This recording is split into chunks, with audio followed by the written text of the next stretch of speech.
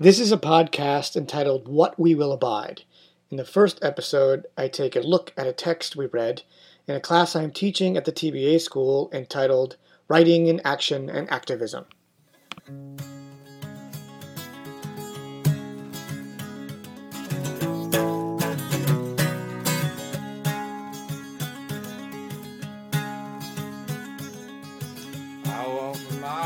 Following is from an article written by Derrick Jensen in 1998. It appeared in Earth First Journal. There's a link I provided to the entirety of the article. It's not that long, but I'm going to read selections from it now, probably 3 or 4 of the paragraphs, and talk a little bit about what we talked about in the first of the Writing in Action and Activism class this past Thursday night. Whether you know who Derrick Jensen is or not, the first few lines of his essay here will introduce you to his perspective and to his worldview. So if you have the article, you can pull it up. If not, just feel free to listen. Here goes. Every morning, when I wake up, I ask myself whether I should write or blow up a dam. I'll repeat that first sentence again. Every morning when I wake up, I ask myself whether I should write or blow up a dam. Which means that when Derrick Jensen wakes up in the morning every morning, he has a choice to make, and it's an unpleasant one. It requires a decision about perpetrating violence. The question I have, of course, immediately, the question that comes to mind for me immediately is, why blow up dams? And perhaps that question came up for you. Well, he answers that question in the next couple of sentences, but before I read them, and before you read them, contemplate for a second why someone might want to blow up a dam. And contemplate also his dilemma, wherein the other option is writing, and what the difference is between writing and blowing up a dam. Jensen goes on, I tell myself I should keep writing, though I'm not sure that's right. I've written books and done activism, but it is neither a lack of words nor a lack of activism that is killing salmon here in the Northwest. It's the dams. So Jensen's dilemma here is, at least at the outset, to do with the natural world. Jensen is, of course, an environmentalist. Some might call him a radical environmentalist. Others might call him an eco-terrorist. Perhaps someone who contemplates blowing up dams should have that label. But Jensen himself, of course, doesn't wake up and blow up dams. Instead, each morning he chooses to write instead. As far as I know that about Jensen, he hasn't actually ever blown up a dam. The question then becomes, why would one blow up a dam? For him, it's about the salmon. Here's the second paragraph. Anyone who knows anything about salmon knows the dams must go. Anyone who knows anything about politics knows the dams will stay. Think for a second here about Jensen's rhetorical method or his rhetorical strategy, the style that he's using. Right away here in the second paragraph, he's offered up something and then smashed it down. He's asking a bigger, fundamental question about the purpose for living. And he's saying that he doesn't know whether, if the salmon keep dying, he can go on living. Scientists study, he writes. Politicians and business people lie and delay. Bureaucrats hold sham public meetings. Activists write letters and press releases. And still, the salmon die. Does it really matter if Jensen blew up a dam? Would it really make a difference? He's asking Where does one make a difference? Does one make a difference with their writing? Or does one need to take more serious action? He's going to go on in the essay, as you'll see, and say that no matter what anyone does, the forces that be, the corporate forces that be, and the governmental forces that be, that support those corporate forces, are just going to keep doing what they're doing. They're going to keep building hydroelectric dams, and they're going to keep killing salmon with those hydroelectric dams because we need electricity to turn on our lights, to keep our refrigerators running, and to keep our iPads aglow. I mean, anyone who is a proponent of a civilization would say, of course we need electricity. And that's precisely Derrick Jensen's point. Right off the bat, he's reminding you that there are costs, that there's a price to pay for all these luxuries. And we don't see them, and we don't think about them.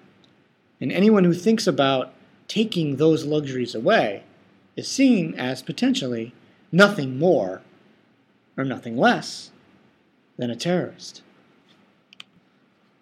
As I read these next couple of paragraphs, I invite you to take note again of Jensen's particular narrative style. What are the choices that he makes?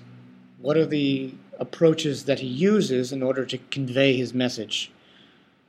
What kind of emotions is he wishing to evoke in his reader? He goes on, sadly enough, I'm not alone in my inability or unwillingness to take action. Think about that. He's equating writing to inaction. But is he really? He's equating blowing up a dam to action. And think about what that action might result in. For him, and potentially for the people that live nearby that dam, whose town might be flooded.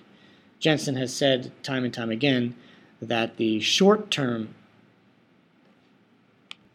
damage done by a flood is nothing compared to the long-term damage by the flood, as he is explaining here. As the salmon deplete, all the creatures that rely upon that salmon will also disappear. Ultimately, Jensen has said elsewhere, we will eventually rely on that salmon. And when the Columbia River, which is the river that he's referring to, dries up because of that dam and the salmon all die, we will starve. So inaction will lead to that. So maybe blowing up a dam is the only way to avoid that eventual disastrous outcome.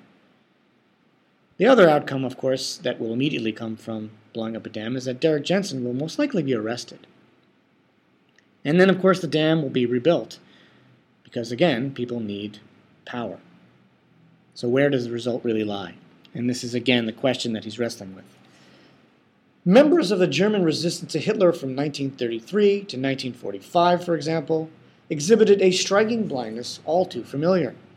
Despite knowing that Hitler had to be removed for a decent government to be installed, they spent more time creating paper versions of this theoretical government than attempting to remove him from power. It wasn't a lack of courage that caused this blindness, but rather a misguided sense of morals. Karl Goerdeler, for example, though tireless in attempting to create this new government, staunchly opposed assassinating Hitler, believing that if only the two could sit face to face, Hitler might relent. Well, the implication is obvious. As he wakes up every morning and he writes essays like this one, Hitler continues to do his damage. And who is Hitler for him? Well, he's going to tell you in the next paragraph, but it should be evident already. It's electric power companies. It's transnational deforesting companies. It's ExxonMobil. It's DuPont and it's Boeing. And it's the United States government. These are huge huge behemoths of forces that one man can't stop with essays. And certainly, as I think Derrick Jensen well knows, one man can't stop with a little bit of C4 and a detonator. The final paragraph I'm going to read is the fourth one. We too suffer from this blindness and must learn to differentiate between real and false hopes. We must eliminate false hopes which blind us to real possibilities. Does anyone really believe our protests will cause Weyerhaeuser or other timber transnationals to stop destroying forests? Note again the rhetorical style. Does anyone really believe the same corporate administrators who say they, quote, wish salmon would go extinct so we could just get on with living, end quote? That's a quote from Randy Hardy of Bonneville Power Association. Will act other than to fulfill their desires. Does anyone really believe a pattern of exploitation as old as our civilization can be halted legislatively, judicially, or through means other than an absolute rejection of the mindset that engineers the exploitation, followed by actions based on that rejection? Does anybody really think that those who are destroying the world will stop because we ask nicely or because we lock arms peacefully in front of their offices?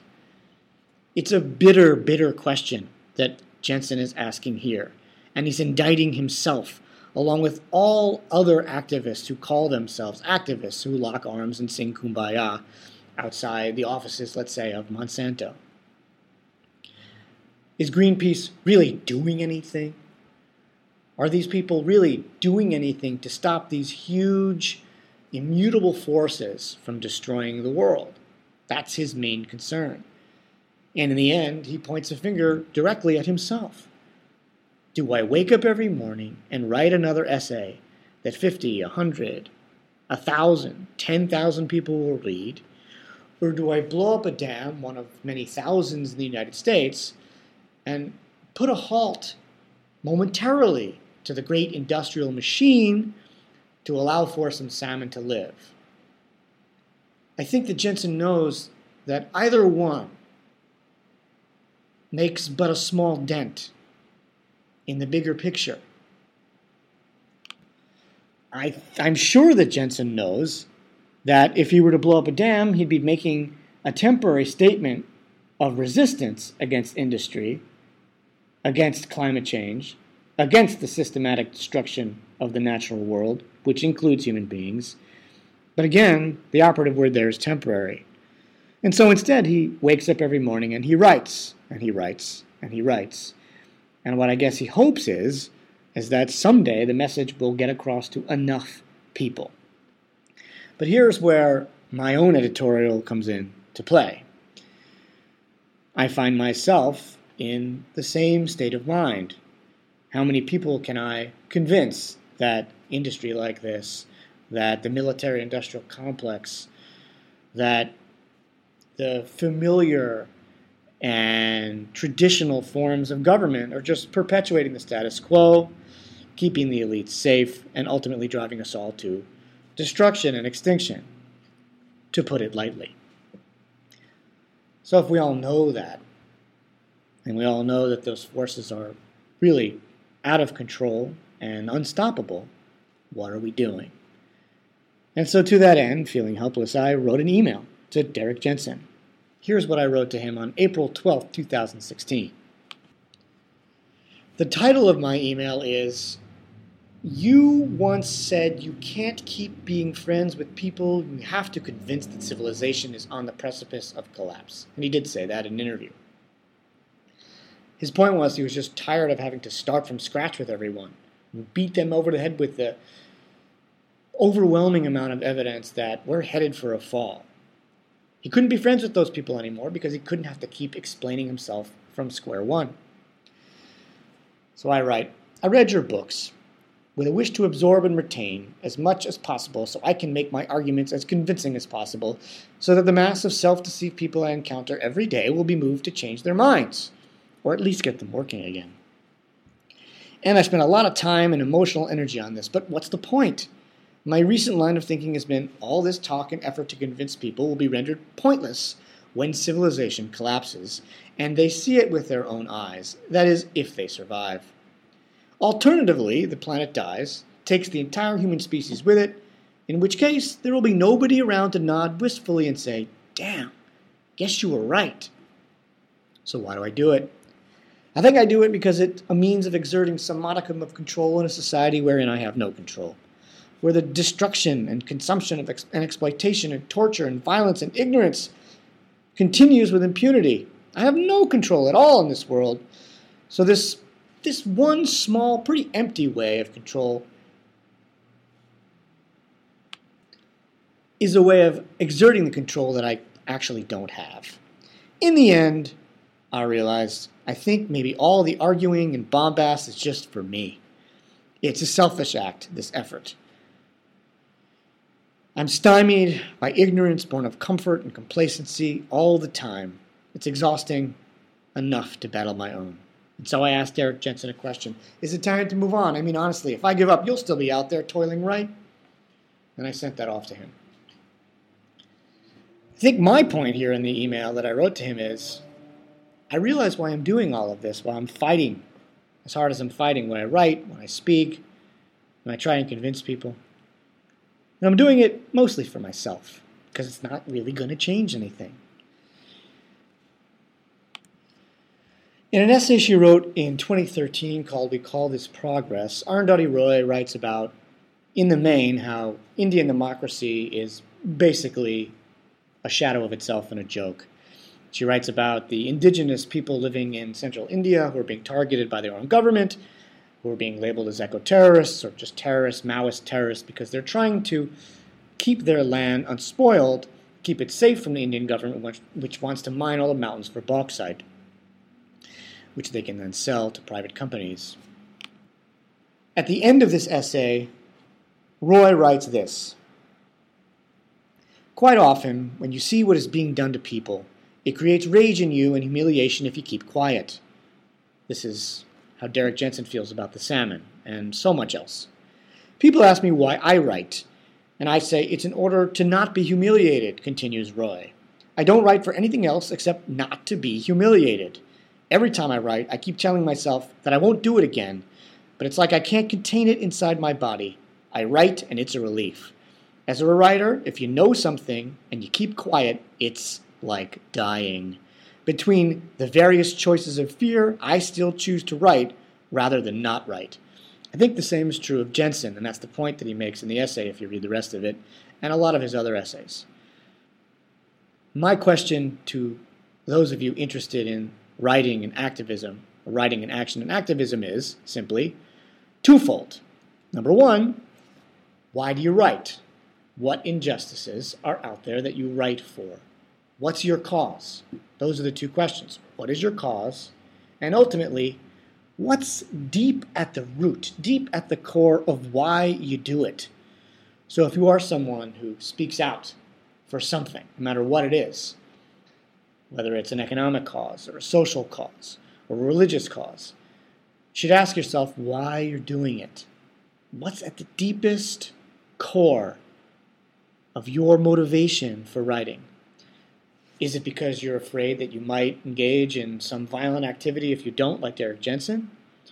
Or do you do it like Arundhati Roy because otherwise you would feel utterly crushed and humiliated? Or is there some other reason? These and other questions are those that we continue to explore in writing, in action, and activism. If you're interested in joining us at the TBA School at 43 North Lime Street, the class is currently meeting on Thursdays through August 11th from 5:30 p.m. to 7:30 p.m. You can contact me at any of the contact information that you see, or simply at samschindler.com or sam.schindler@gmail.com. Hope to see you soon. Original music is by Morning Stillness. The song is called Black Vulture. I see the black vulture picking at the carcass in the road. Here's the purifier, new messiah, time's yet to unfold.